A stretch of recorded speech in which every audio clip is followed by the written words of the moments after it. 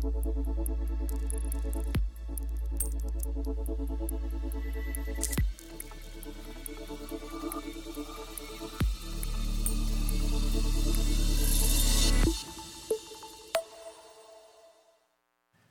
morning. Happy Easter to everybody. Can we do it one more time? He is risen. He is risen indeed. It's nice. It's like the one time a year where a Presbyterian church responds at the volume they should to something. Right? Normally, you have to have 6 attempts before we get it out.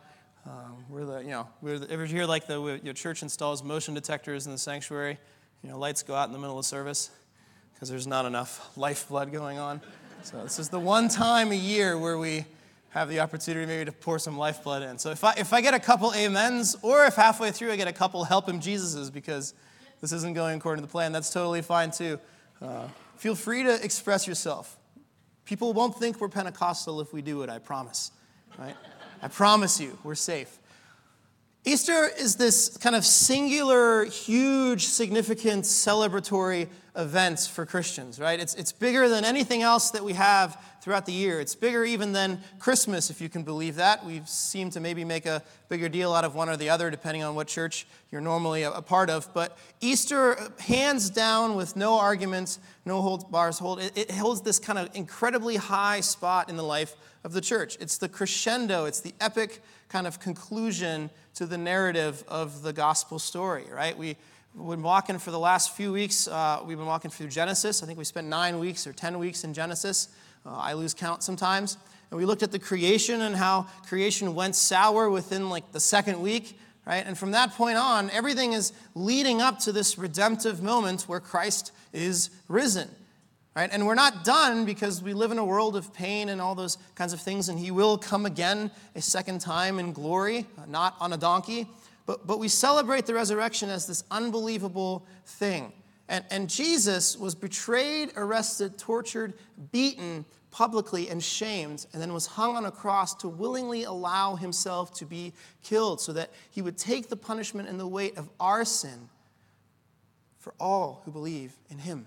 Right? And after his death, these 3 days had passed, the tomb was rolled away, and Jesus rose. This is an incredible event. I think we read it kind of we read it every year and we see it, but it's just monumental. I mean, imagine if we had someone who we've recently lost all of a sudden just raised from the dead. Like you go to put some flowers on their gravesite because it's Easter, and then they're not there. The tomb is just kind of moved, and they tap you on the shoulder and say, hey. I'm not trying to make light of that, but that would freak you out, right? And so we have to understand that this was a historical event that really happened, and the disciples that experienced the risen Lord really experienced someone they saw die and be buried standing in front of them. Not a holograph. This isn't like Star Wars where Princess Leia shows up from R2-D2. This is the real Jesus in flesh, right?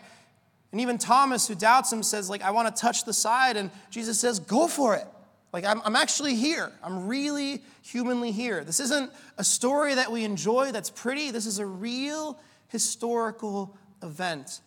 And historically, in modern times of today and back then, this is something that people had a really hard time wrapping their minds around. It wasn't easy for people to accept the resurrection. And we think that, well, maybe back then when everybody could see Jesus and there were all these witnesses, everybody kind of believed it, and today we're just too far removed. But the reality is this: today, there are many who doubt the resurrection. They don't understand, they can't get their minds around, they can't accept that our God, Jesus Christ, actually bodily rose.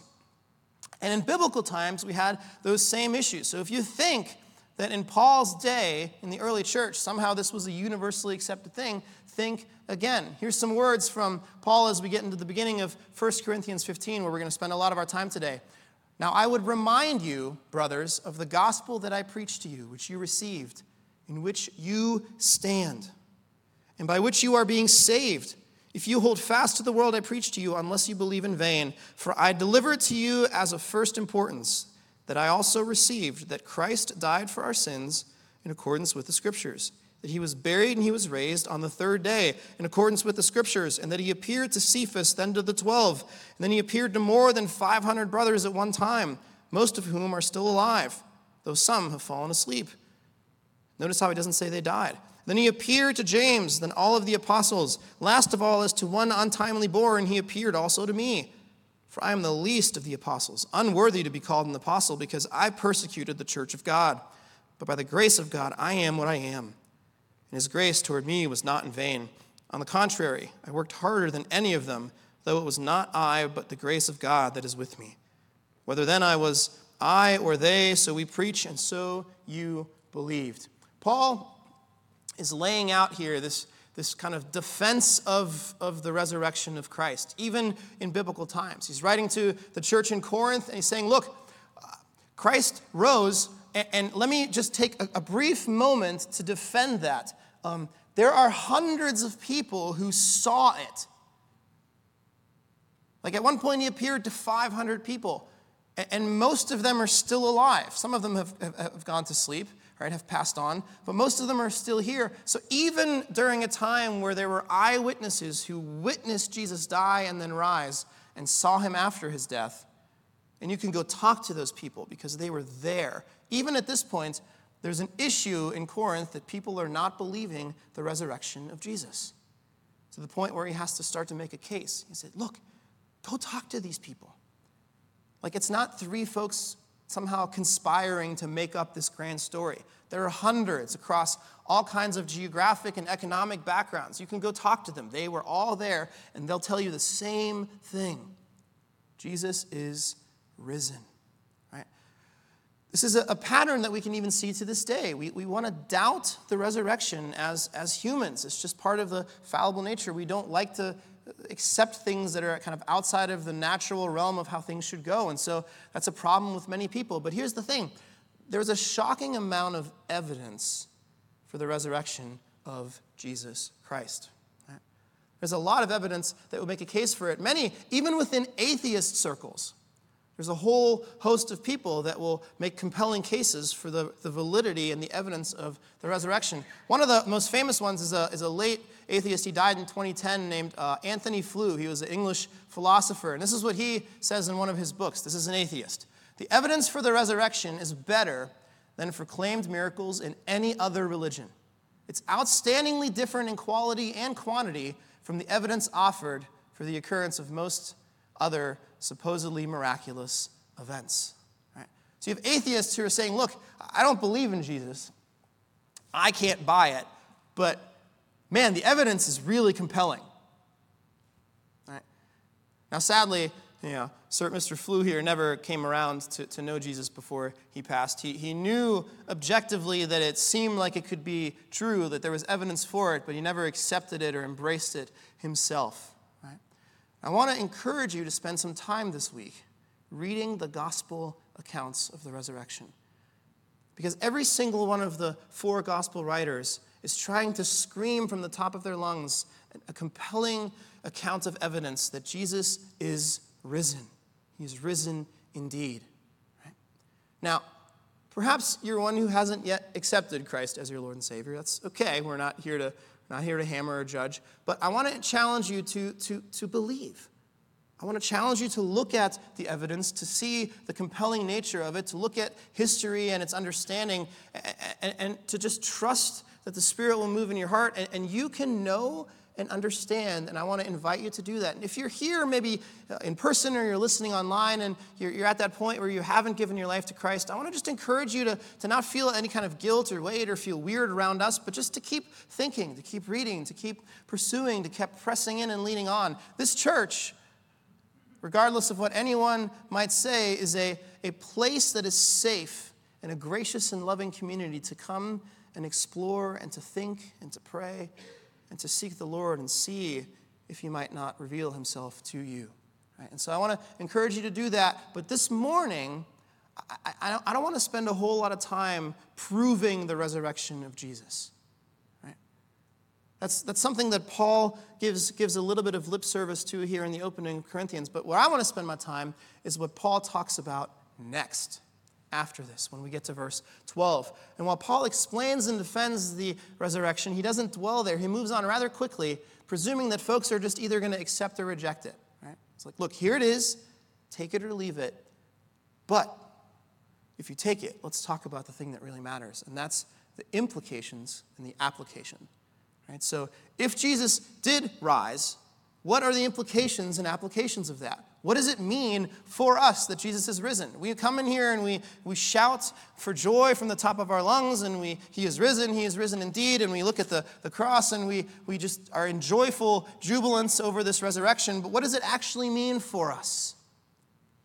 And there's a whole host of things, right? And so this morning, as we read our main text, I want to encourage us to stand together. We'll be in 1 Corinthians 15, 12 through 34 together. And if you're new here, we stand when we read our main passage for no bizarre reason. Nothing happens to you if you don't. If you stay seated, lightning's not going to come from the sky.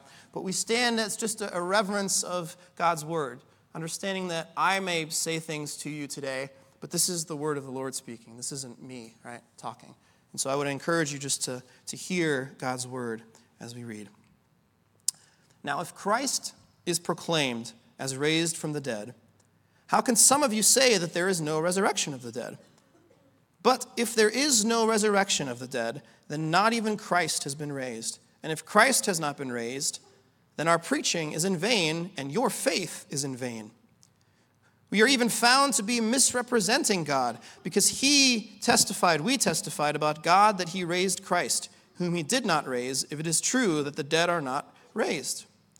For if the dead are not raised, not even Christ has been raised. And if Christ has not been raised, your faith is futile, and you are still in your sins. And then those who have fallen asleep in Christ have perished. If in Christ we have hope in this life only, we are of all people most to be pitied. But in fact, Christ has been raised from the dead, the first fruits of those who have fallen asleep. For as by a man came death, by a man has also come the resurrection of the dead. For as in Adam all die, so also in Christ shall all be made alive. But each in his own order. Christ the first fruits, and then at his coming those who belong to Christ. Then comes the end, when he delivers the kingdom to God the Father after destroying every rule and every authority and power. For he must reign until he has put all his enemies under his feet. The last enemy to be destroyed is death. For God has put all things in subjection under his feet. But when it says all things are put in subjection, it is plain that he is accepted who put all things in subjection under him. When all things are subjected to him, then the Son himself will also be subjected to him, who put all things in subjection under him, that God may be all in all. Otherwise, what do people mean by being baptized on behalf of the dead? If the dead are not raised at all, why are people baptized on their behalf? Why are we in danger every hour? I protest, brothers, by my pride in you, which I have in Christ Jesus our Lord, I die every day. What do I gain if, humanly speaking, I fought with beasts at Ephesus? If the dead are not raised, let us eat and drink, for tomorrow we die. Do not be deceived. Bad company ruins good morals. Wake up from your drunken stupor as is right, and do not go on sinning, for some have no knowledge of God. And I say this to your shame. It's the word of the Lord. Have a seat. Paul here uses let's call it maybe a negative positive approach to talking about the implications of the resurrection. And what I mean by that is he shows us why the resurrection matters by starting under the presumption of what would life be like if it didn't actually happen, right? But if there's no resurrection of the dead, then what, right? And he's trying to show us, first of all, that we would lack in this world without Jesus having been risen. Here's the things that we're missing. And if it's a pretty substantial list, right? Pretty much without the resurrection, everything completely falls apart, right?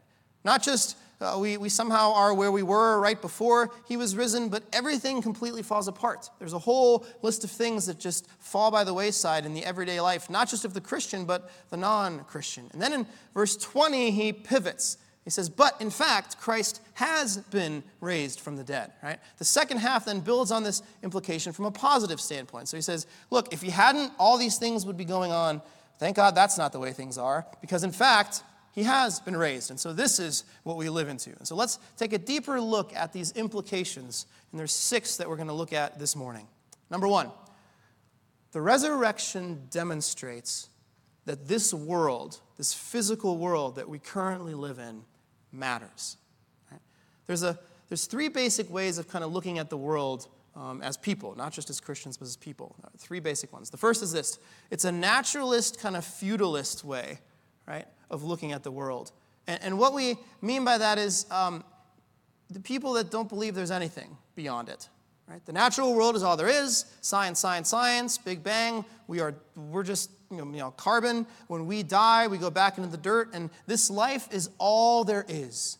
You live, you die, you're gone. And everything that you experience in this life is natural and random. Even the things that you somehow supernaturally can't seem to explain, that's because science hasn't advanced enough to understand it yet. Everything that we see is just what it is. There's nothing more to life. Right? That's the first one. The second one is what we call maybe mysticism or Gnosticism.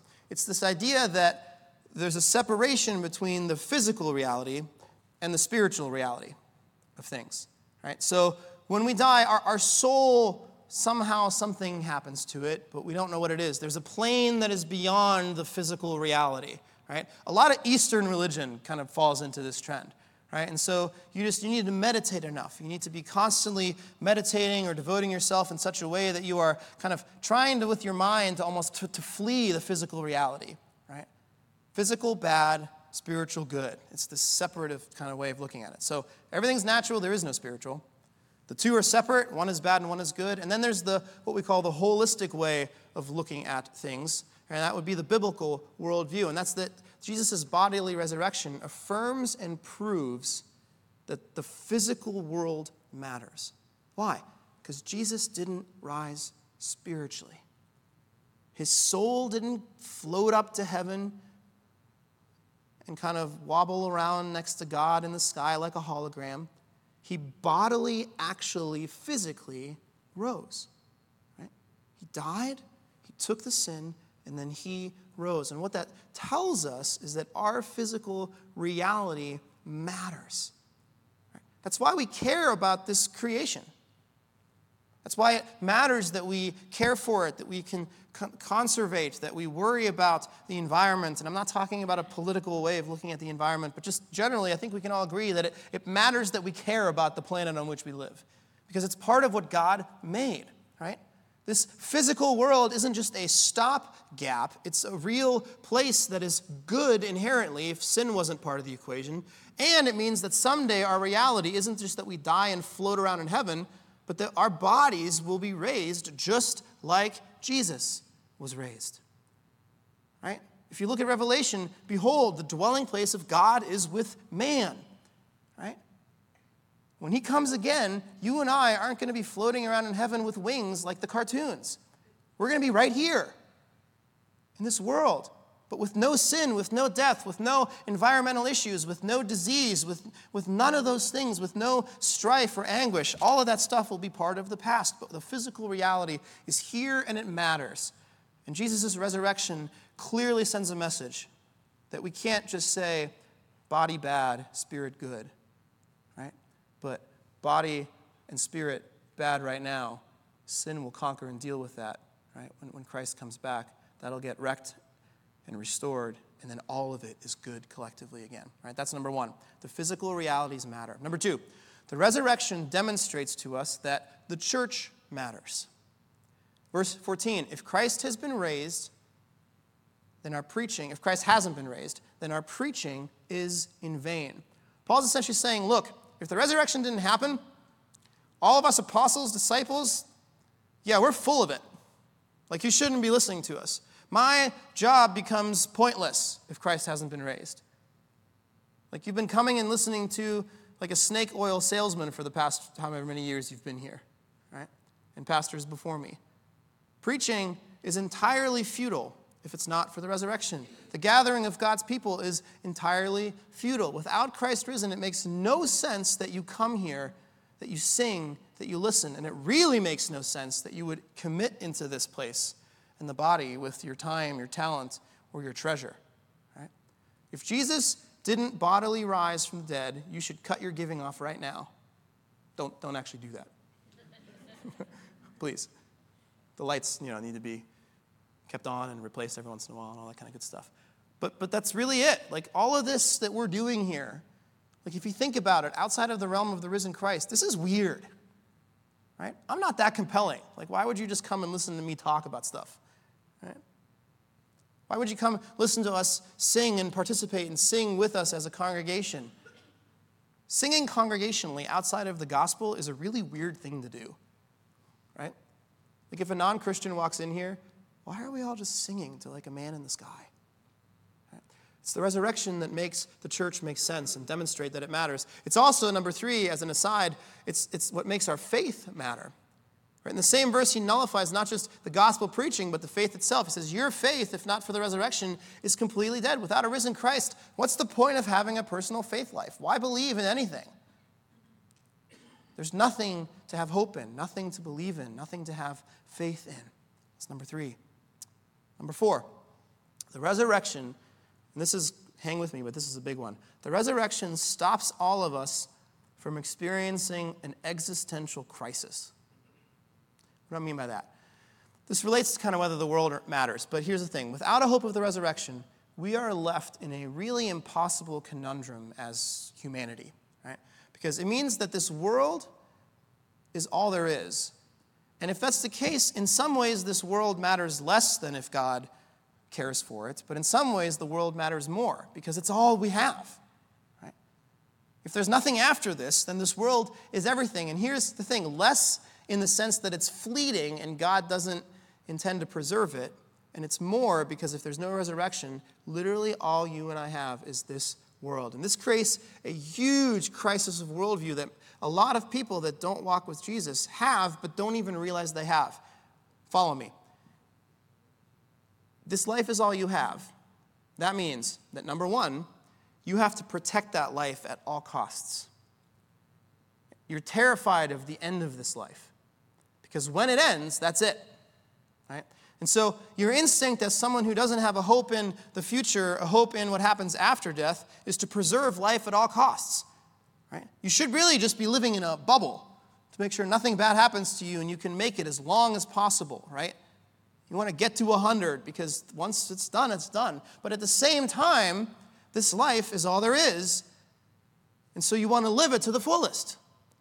You want to experience everything the world has to offer.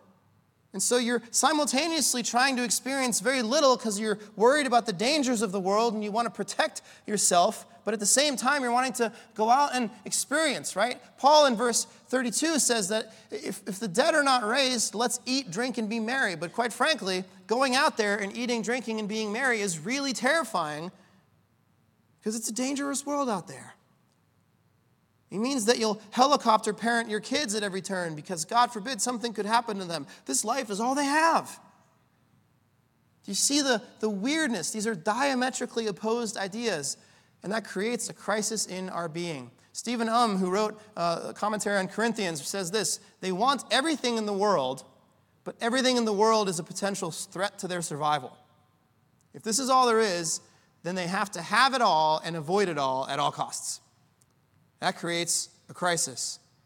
And if you're wondering why a whole lot of the world is walking through life with, I'm not talking about like clinical depression, but if there's this kind of idea of what is my life all about? What is my purpose? How do I live? I want to be safe, but I want to live life to the fullest, but I don't want to. And there's this confusion in you. It's because outside of the resurrection of Christ, there's nothing else.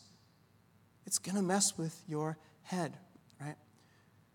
The resurrection solves this crisis. Paul in verse 26, he says, the last enemy to be destroyed is death. The resurrection destroys both extremes of this crisis here. Number 1, we are free to focus less on preservation because death is beaten, right? For followers of Christ, all death is new life, right? If you and I all walk out of here and collectively get hit by a bus, 1 second after that bus hits, we're with Jesus. And every one of us in this room is happier than we were 5 seconds earlier. Death cannot touch us. And so it frees us, the gospel does, from preservation. Now, do we want to protect our life still? Yes. Like, none of us are just out there trying to die, right? But if we do, it doesn't matter. It's not the end. As a matter of fact, it's the beginning of something better. Right? And so we can walk through life without fear of even death, because we have the preservation of us taken care of. And number two, we're free from stuffing all of our life experience into this earth, because there's eternity. You don't have to get all this world has to offer before you go and check out. Because this life on this earth is actually just a blip of the eternity that you'll spend with your Savior. And so if you experience nothing in this world, if you're poor, if you're in pain, if your life is a mess, if you're just trying to bide your time until you can go be with Jesus, guess what? There is an eternity coming. And there's going to be a time 10,000 years from now that you look back on this earthly life and go, yeah, it was a snap of a finger. It seems like so long now. Right? So there's this freedom that comes. Christian faith gives people what they actually want from this world, the ability to enjoy life to the fullest without the fear that accompanies it. So that's number 4. Number 5, the resurrection matters because it makes sense of morality and goodness. If there is no resurrection, and this life is all there is, moral behavior makes no sense. Why am I behaving? Why am I restraining myself from whatever selfish thoughts and desires that I might want to express or act out? Why would I do anything that is morally good or upholding of other people? What, out of the kindness of my heart? I don't have time for that. This world is all there is. No, I'm going to get by and get mine. Right? Like, the command not to murder makes no sense if this world is all there is. Because what makes sense if this world is all there is if I can get ahead by killing you, good luck, buddy. We can argue about this until we're red in the face, but morality itself, any kind of goodness, comes out of the Creator God, the one who made the universe and created it good. When you have people in your work and in your school and friends that are not followers of Jesus, that do things that are good things, they do that because God created that within them, and the gospel and common grace allows for that to happen. And they don't even know it. I can tell you right now, if I thought this world was all there is, your pastor would be a horrifically immoral person. I'd have no motivation not to be. No, but the fact is, Christ did rise. We should be decent human beings. We should order our lives after the one who creates and saves us, because he's risen from the dead and he saves us out of our sin. And he gives us a new life and a new purpose and a new way of living together as God's people, right? So what the resurrection does is it actually gives birth to a grounds, to a reason for being moral at all. If friends of yours that don't follow the Lord do good things, you can say, you know why you do that. Don't actually do that, right? But unless you want to stir up some trouble, right? And then finally, number 6, the resurrection matters. Because, my friends, it's our only source of hope. It's our only source of hope. This year, over the past year and even to come, man, we've done a lot of funerals as a church, haven't we?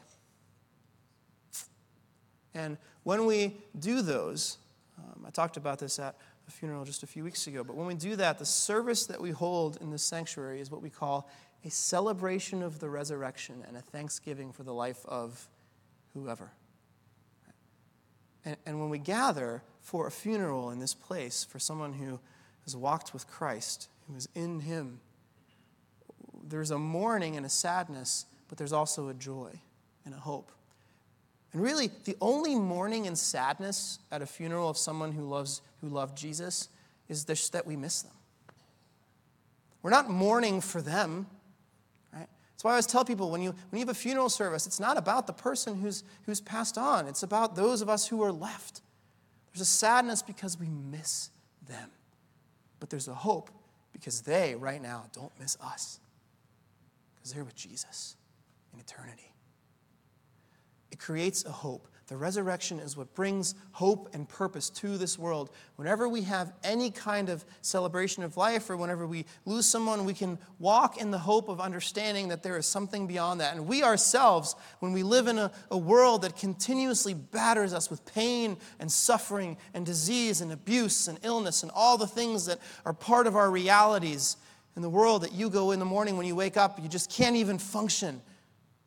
You can know that it's a temporary thing. There is a hope. You will one day breathe your last, and as Christ died, you will follow him in that pattern, and then you will also be raised along with him. And when that happens, whatever experience of pain you have right now, you're not even going to remember. Can you even imagine functioning in a way where every pain, every strife, every struggle that you experience right now, anything, all of those things, both the things in your own mind and the things that are being done to you and happening to you, can you even imagine those just being completely obliterated off the face of the earth? No, but that's the reality of the gospel, of the resurrection. And all of that is possible for one reason and one reason only, and that's because Jesus is risen. Here again these words from Paul. For as by a man came death, by a man has also come the resurrection of the dead. For as in Adam all die, so also in Christ all shall be made alive. But each in his own order. Christ the firstfruits, and then at his coming, those who belong to Christ. My friends, as pastor and author Tim Keller puts it, the resurrection is the hinge upon which the story of the world pivots. Everything changes because Christ is risen. Every single facet of the world that you and I live in is affected, shaped, transformed by the resurrection of Jesus. It changes the way we approach the world. It changes the way we approach our life and those around us. It changes the way we think about our possessions and our time. It creates freedom from fear. It creates hope and joy in the midst of death and pain. And the resurrection turned the world completely upside down and changed everything. And if we trust in our own lives and the world's promises, Paul tells us that just like Adam, it brings death. You won't get from this world what you're asking from it. You can try. I tell you, man, I spent years trying to get from this world what I wanted out of it, and it just doesn't measure up. It will look appealing, and it'll leave you empty no matter how hard you push into it. But if you put your faith in Christ, if you trust him, if you follow him, my hope and prayer will be that He will be Lord of your life, and you can breathe easy and find rest for your souls. This Easter, I pray that you would walk in the light of this beautiful day. And it is a beautiful day, my friends. We can't always say that in Northeast Ohio, right? I think next year Easter's in March, so we just already know it's not going to be a beautiful day next year. So enjoy it, right? Anything before April 1st, forget about it. We'll have half the people here next year because it'll be a snowstorm. Right? But this year, walk outside into the sun, into the newness, into the beautiful restoring of creation at springtime, and just understand in this beautiful day the love and the care of Jesus Christ. Let it wash over you. This Jesus who came to this world to give his life for your sins and then to conquer death by rising from it once and for all. And as we follow him in death, so we will follow him in life. Let's pray. Father, we thank you. Lord, we're so grateful that you are the risen Christ. We're grateful that you save us, that as you rose, we also rise. We're grateful for the mercy that comes as part of the resurrection. We're grateful for the sacrifice that you made. We're grateful, and we love you. Lord, we pray for those who we know that don't know you. And we pray that we might be able to share the love and the gospel of Christ with them in a way that is compelling, not because we want to have converts, not because we somehow want to grow our church. We don't care if they come here. We just hope that they get to know you, because not as people that think we're better than them, but as people who, man, we were hungry and we found where the bread is. So we just pray that people might come to your feet to find bread and living water that never runs out, because you have risen. Death, where is your sting? We love you and we praise you. And all his people said,